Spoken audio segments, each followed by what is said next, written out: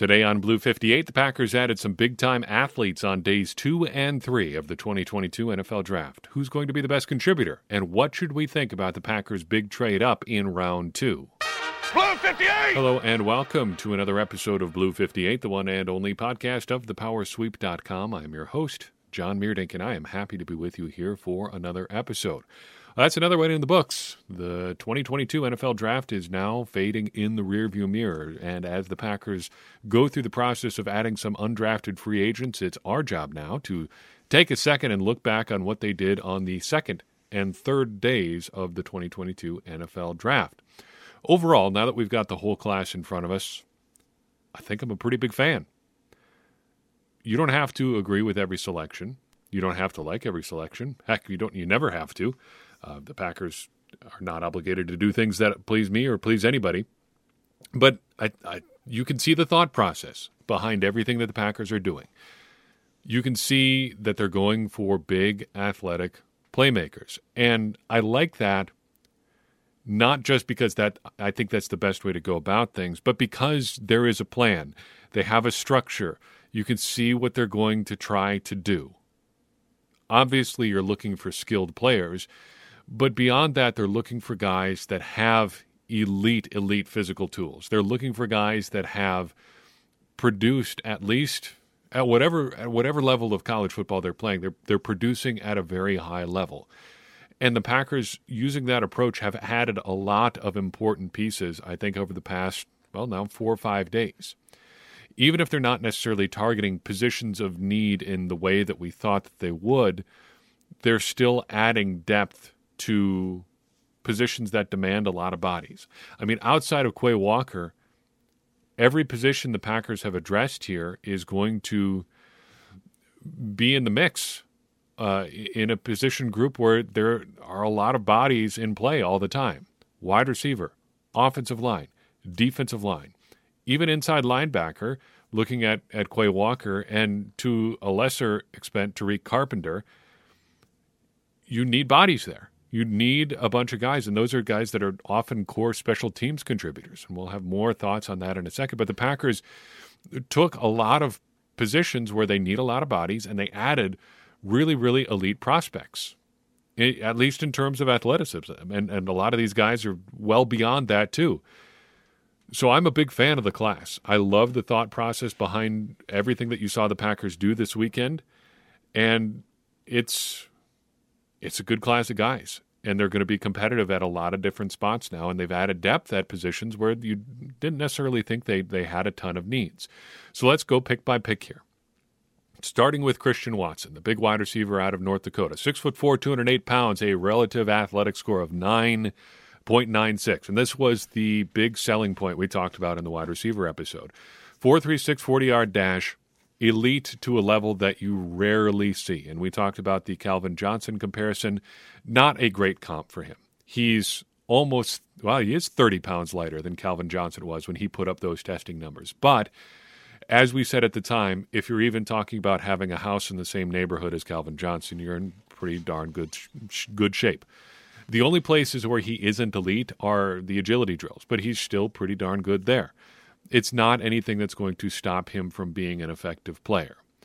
Notable stats on Watson: 18.6 yards per catch his final season at North Dakota, averaged almost 23 yards per kickoff return on 10 returns his final season there.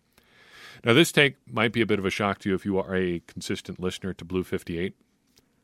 I don't mind the trade up. I thought I did at the time. I've sat down and thought about it a little bit more. It doesn't really bother me. Here's why. I think we were in danger of having the 2020 draft all over again.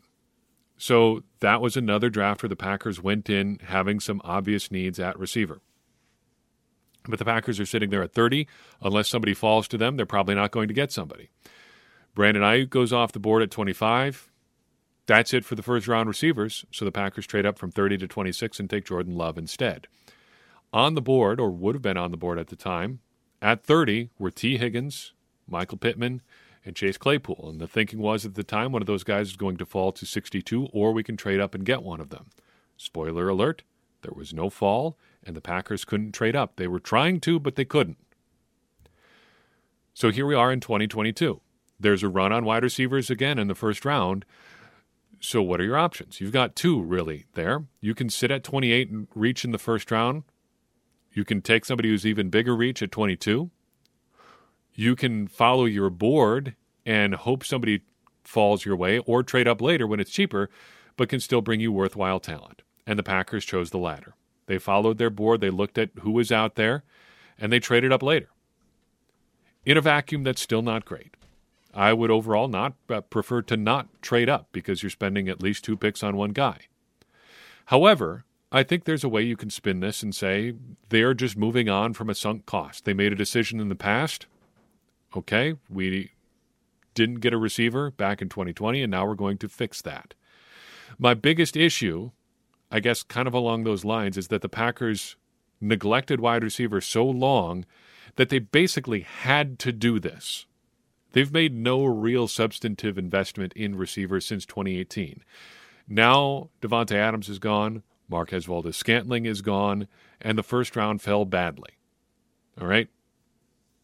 You're left in a situation where you can either hope that somebody falls to you at 53 or 59, and there would have been guys in the neighborhood there, or you can trade up and get the guy that you think is an elite difference maker.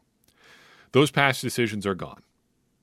They didn't invest in receiver for half a decade now. So you got to do what you got to do right now. You could sit there and go, oh, geez, oh, shucks, the board is bad. It didn't fall the way that we wanted. And then hope somebody falls to you. And you might end up SOL there too. Or you can go and get somebody you think is going to be bad. Is that dangerous? Yeah. Is it necessarily more dangerous than sitting there at 53 and 59 with nobody you like again? Well, that's the alternative. The goal of the draft is to get good players, not to maximize your trade value. We talked about this a while back. I forget the context exactly. But there is, among the analytics movement, there's this ideal that you're going to make absolutely efficient decisions all of the time.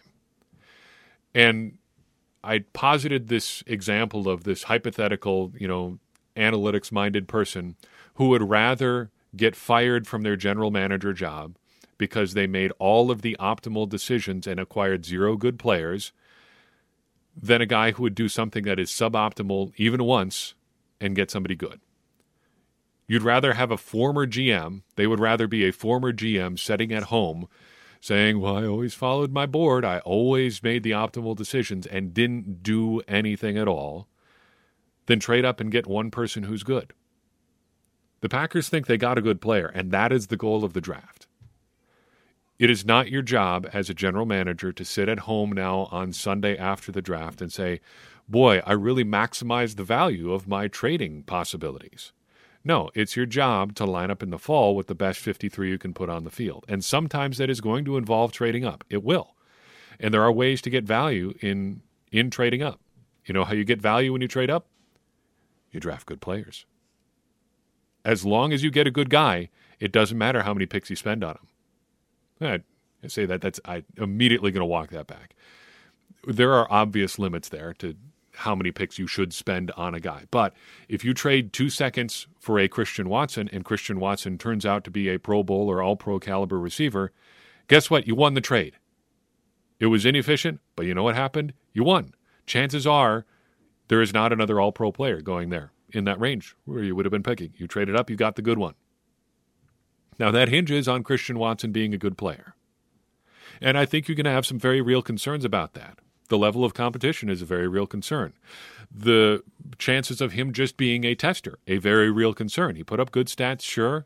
Is that because he does good wide receiver things, or is it just because he's way more athletic than his competition? Only time is going to tell. But I don't blame the Packers for trading up there. If they get a good player, it doesn't matter. What can he do? Right now, I think Christian Watson is the three-point shooter in the Packers' offense. He's there to keep the defense honest as a rookie. If you don't respect his speed, he's going to get behind you, and the Packers are going to have an opportunity for a big play. If he's more than that, I think in year one it's gravy. He should be more than that with what they paid to get him, but I think that's all that is really going to be asked of him. The experts have differing opinions on Watson. Dane Brugler says, quote, Watson is an unpolished route runner. and must improve his consistency at the catch point. But he is an intriguing size speed athlete with the explosiveness to win vertically. He projects as wide receiver 4 as a rookie with wide receiver 2 upside and offers kick return experience. Pro Football Focus says the Scouting Combine King is more than just a high-level testing athlete. He is super flexible, 6'4", 208-pound receiver who can adjust to balls easily outside his frame. The drop issues in ball tracking are a tad concerning, however, as Watson dropped 16 passes on 120 career catchable targets, end quote. Overall, heck of a prospect, really good tester. If anybody can find a role for him in the Packers offense, it is Matt LaFleur. In the third round, the Packers picked offensive lineman Sean Ryan out of UCLA. And just as a blanket statement here, I'm going to refer to all of their offensive lineman picks just as offensive linemen, because I don't know if we can say for sure where the Packers are going to have these guys lined up. Skipping down to the 7th round, Rasheed Walker is probably going to be a tackle. I feel pretty confident saying that. But everybody else, who knows where they're going to line up. Ryan is 6'5", 321 pounds, and 817 relative athletic score as a tackle. If you run his numbers as a guard, that jumps to a 9.35. He's a good athlete. His vertical leap and broad jump numbers are both very good for an offensive lineman. He hits 2 of the Packers' 3 offensive line thresholds, a good number on the 10-yard split and 3-cone. He only misses on the short shuttle, and there just barely. 31 starts over 3 years at UCLA. Seems like a pretty solid candidate to be a solid pro at this point. We talked about the Packers needing a few different potential offensive line archetype options. A guy who could be like a swing tackle, maybe a guy who can play guard but might have been a college tackle. They need an inside offensive line utility man. Of those 3, I think Ryan is the second one. He seems like a tackle who can play guard and might end up at guard full-time in the NFL. Overall, I think he's a very good athlete. People do talk about his play movement speed being a bit of an issue. How do you fix that? I think you bump him inside and just let him tee off on people. Use his size to his advantage. I think he gives the Packers a little bit of inside-outside flexibility here early in his career. Strikes me a bit as a new Billy Turner type. You're just going to line him up where you need him most, at guard or at tackle. The experts seem to like him overall. Dane Brugler, quote, overall, Ryan is strong and balanced in both the run game and passing game, but he must play quicker, with quicker hands and feet and more efficient weight distribution for him to make it, end quote. Pro Football Focus says, quote, he has the movement skills for tackles, although not the length. It's worth starting him at tackle, but more than likely he's a guard who can play tackle in a pinch, end quote. Packers love their versatility on the offensive line. Ryan seems to give them some serious versatility on the offensive line. That's a pick with some upside. Romeo Doubs, the wide receiver out of Nevada, the next pick for the Packers. 6'2", 201 pounds, no relative athletic score. In fact, no testing data on him at all because he had a knee injury and didn't run at the Combine or at a pro day. He did, however, have the second fastest recorded max speed at Senior Bowl practice, 21.25 miles per hour. He can scoot when he's got it. He is a volume producer at Nevada. 3,300 yards and 225 catches over 4 years, 26 touchdowns. Over his final 2 years in college, 2,100 yards on 138 catches. Averaged 11.9 yards per return on 39 career punt returns. Of note, I think. He was kind of his team's do-everything guy in college, and I think he's going to excel by playing a bit more of a limited role in the NFL. Looking at his physical attributes, looking at what he's done in college, it's easy to envision, I think, a situation where he is just kind of the jet sweep guy, a speed option when they need a little speed on the field, and somebody who can return some punts. Looking at that profile, think for a second and tell me who you think might be in danger as a result of Mr. Doubs ending up on the roster. It's Amari Rodgers. This is Amari Rodgers' competition. I'm not going to sit here in May and say that Amari Rodgers is on the outs or is going to get cut or whatever, but Doubs is a punt returner, gunner, jet motion type guy. He's going to force Amari Rodgers to elevate his game or force the Packers to make a decision on which of them that they want to keep. The experts acknowledge some limitations there. From Dane Brugler again, overall, Doubs doesn't consistently play bigger than he is, but he has the speed to stack cornerbacks vertically or be a catch-and-go creator. He projects as a potential 4th receiver on an NFL depth chart with punt return value. Pro Football Focus says Doubs doesn't have any physical limitations that stop him from playing the X role in the league as he did in college. The question is simply, can he deal with the bump in physicality? I think that's a pretty fair question for just about any rookie wide receiver. You look at the premier top-end guys in some classes, it might not be a question for them. I don't think you look at a guy like Jamar Chase a couple years ago and say, there's a guy who's really going to struggle with the bump in competition in the NFL. But outside of the exceptions, that I think is a fair question for just about every rookie wide receiver, and that is where a guy like Doubs filling a smaller role probably works to his advantage. There's only so much that he's going to be asked to do, and if he can do those things well, he's probably just fine. Up next is Zach Tom, another offensive lineman out of Wake Forest. 6'4", 304 pounds, 9.59 relative athletic score, but as we did with Ryan, let's bump him inside, see how he does. You do that, his RAS number jumps to 9.92. He might have to add some weight. That would drive up his athleticism numbers. 304 is pretty light, and relative athletic score does ding you a little bit if you're on the lighter side. They love big guys, and you understand that because bigger guys who can move the same as smaller guys are better athletes overall. Tom started 37 times in 48 games at Wake Forest, made starts at both center and left tackle. The rare outside to inside switch he started at in the college level, I should say. He started at left tackle, ended up all the way inside at center because that's where Wake Forest needed him his final 2 seasons. He had the highest pass blocking grade in his level of college football last year, according to Pro Football Focus. To me, his size screams interior guy. He would be on the shorter side for a tackle.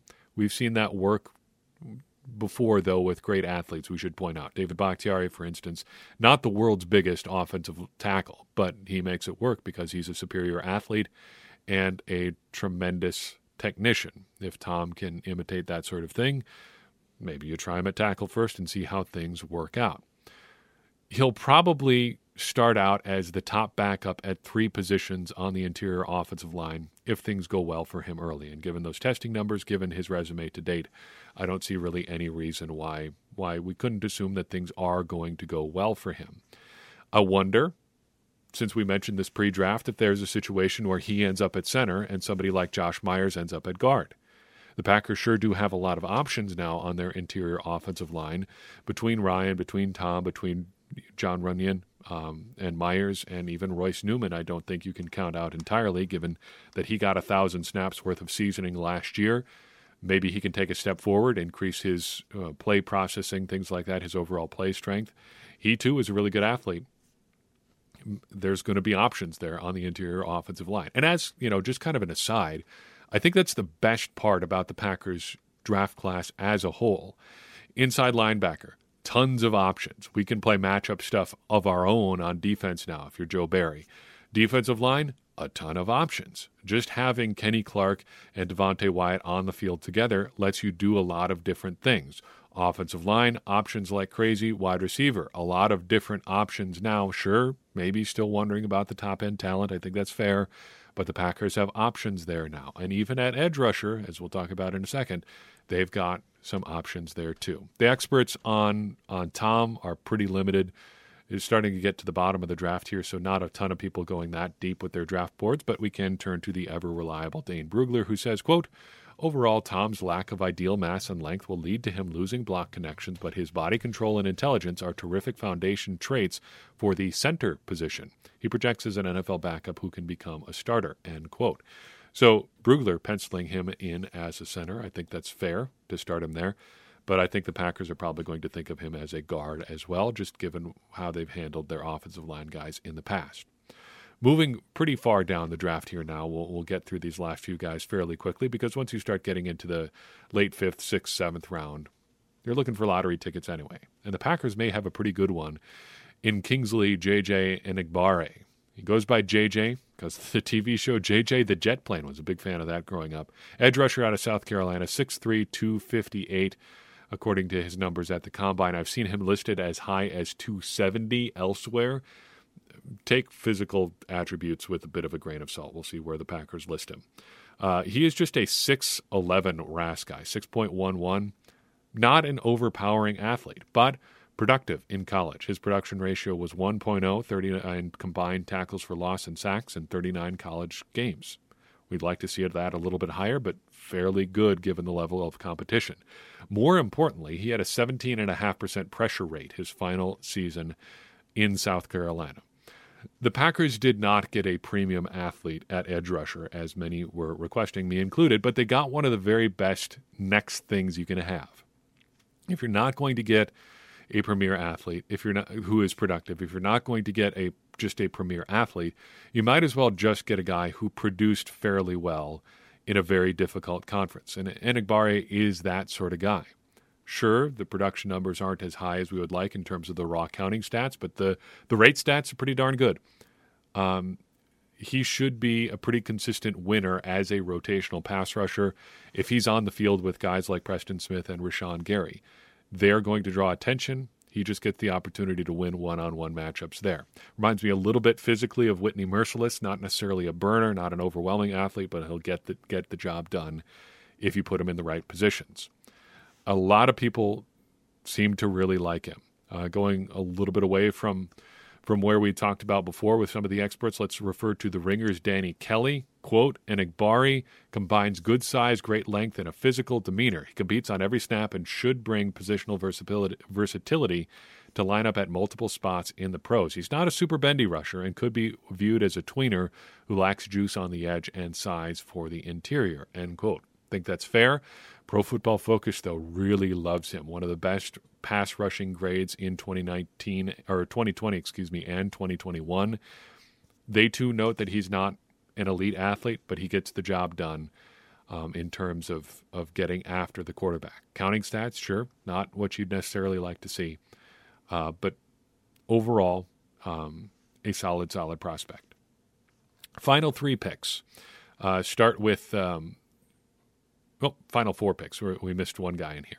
Tariq Carpenter, a safety out of Georgia, is the Packers' 4th from last selection in this year's draft. 6'3", 230 pounds.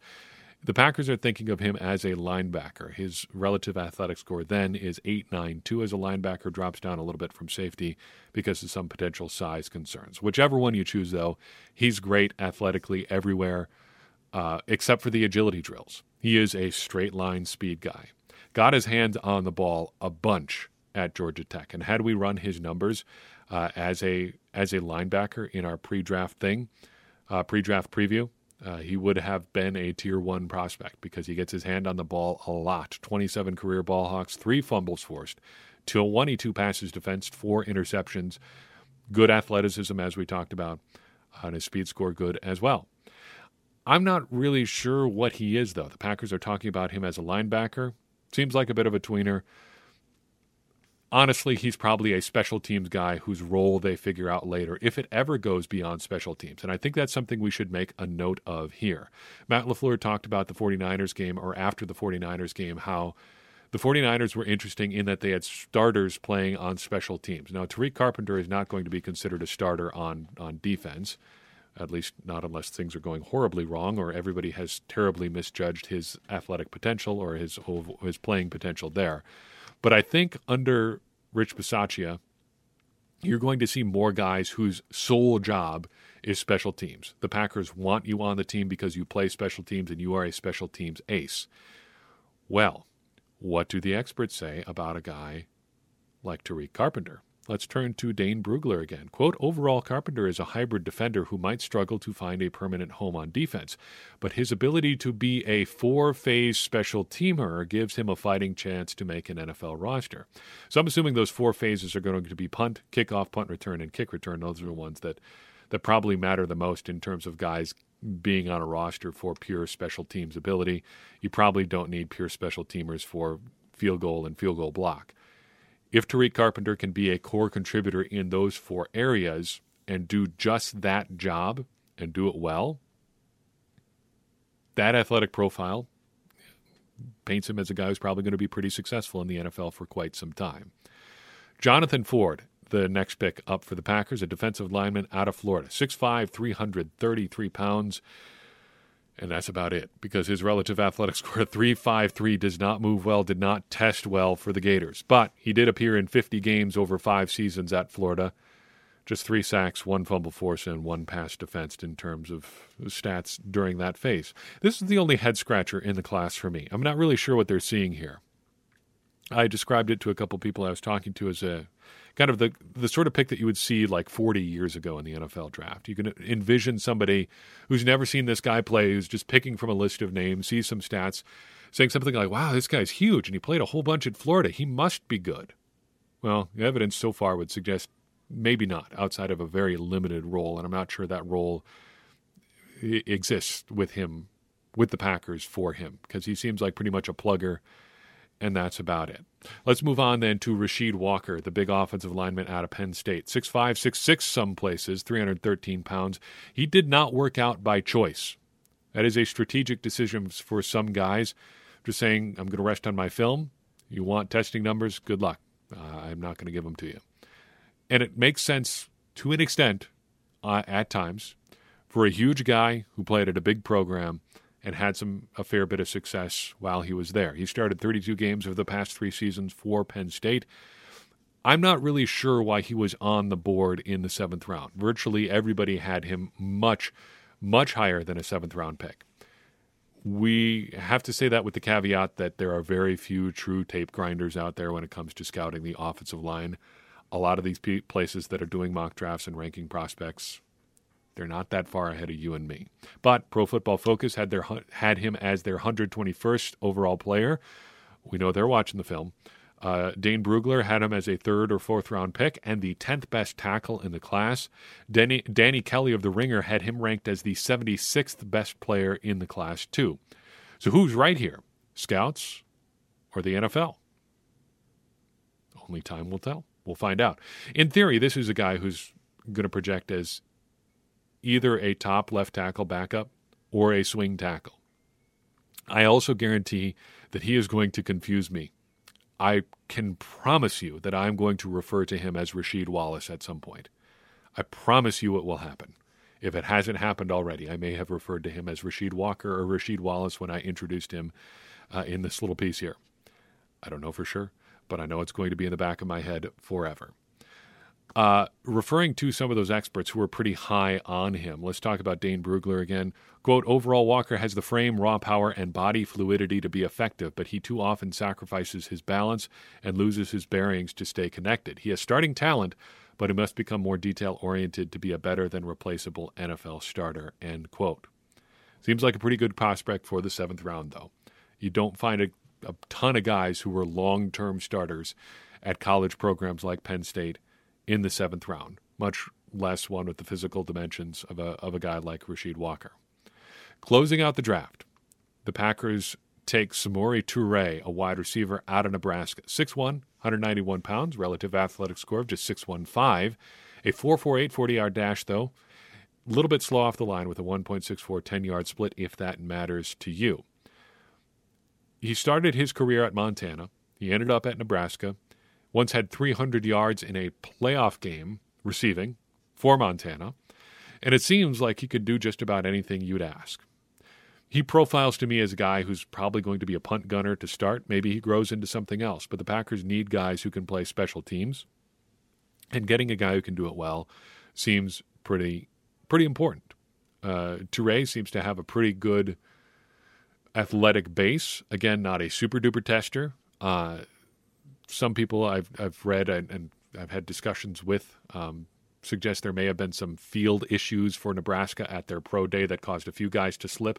Toure may have been one of them. If that may explain his poor start off the line, although ultimately still pretty good 40-yard dash time. Even so, 4.48 is nothing to sneeze at.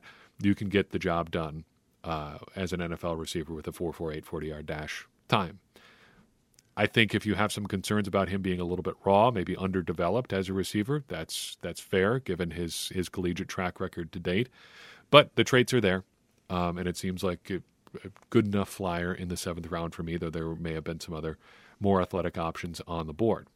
Still, it's the 7th round. You're looking at priority free agent territory there anyway, especially as late as the Packers picked with this final one.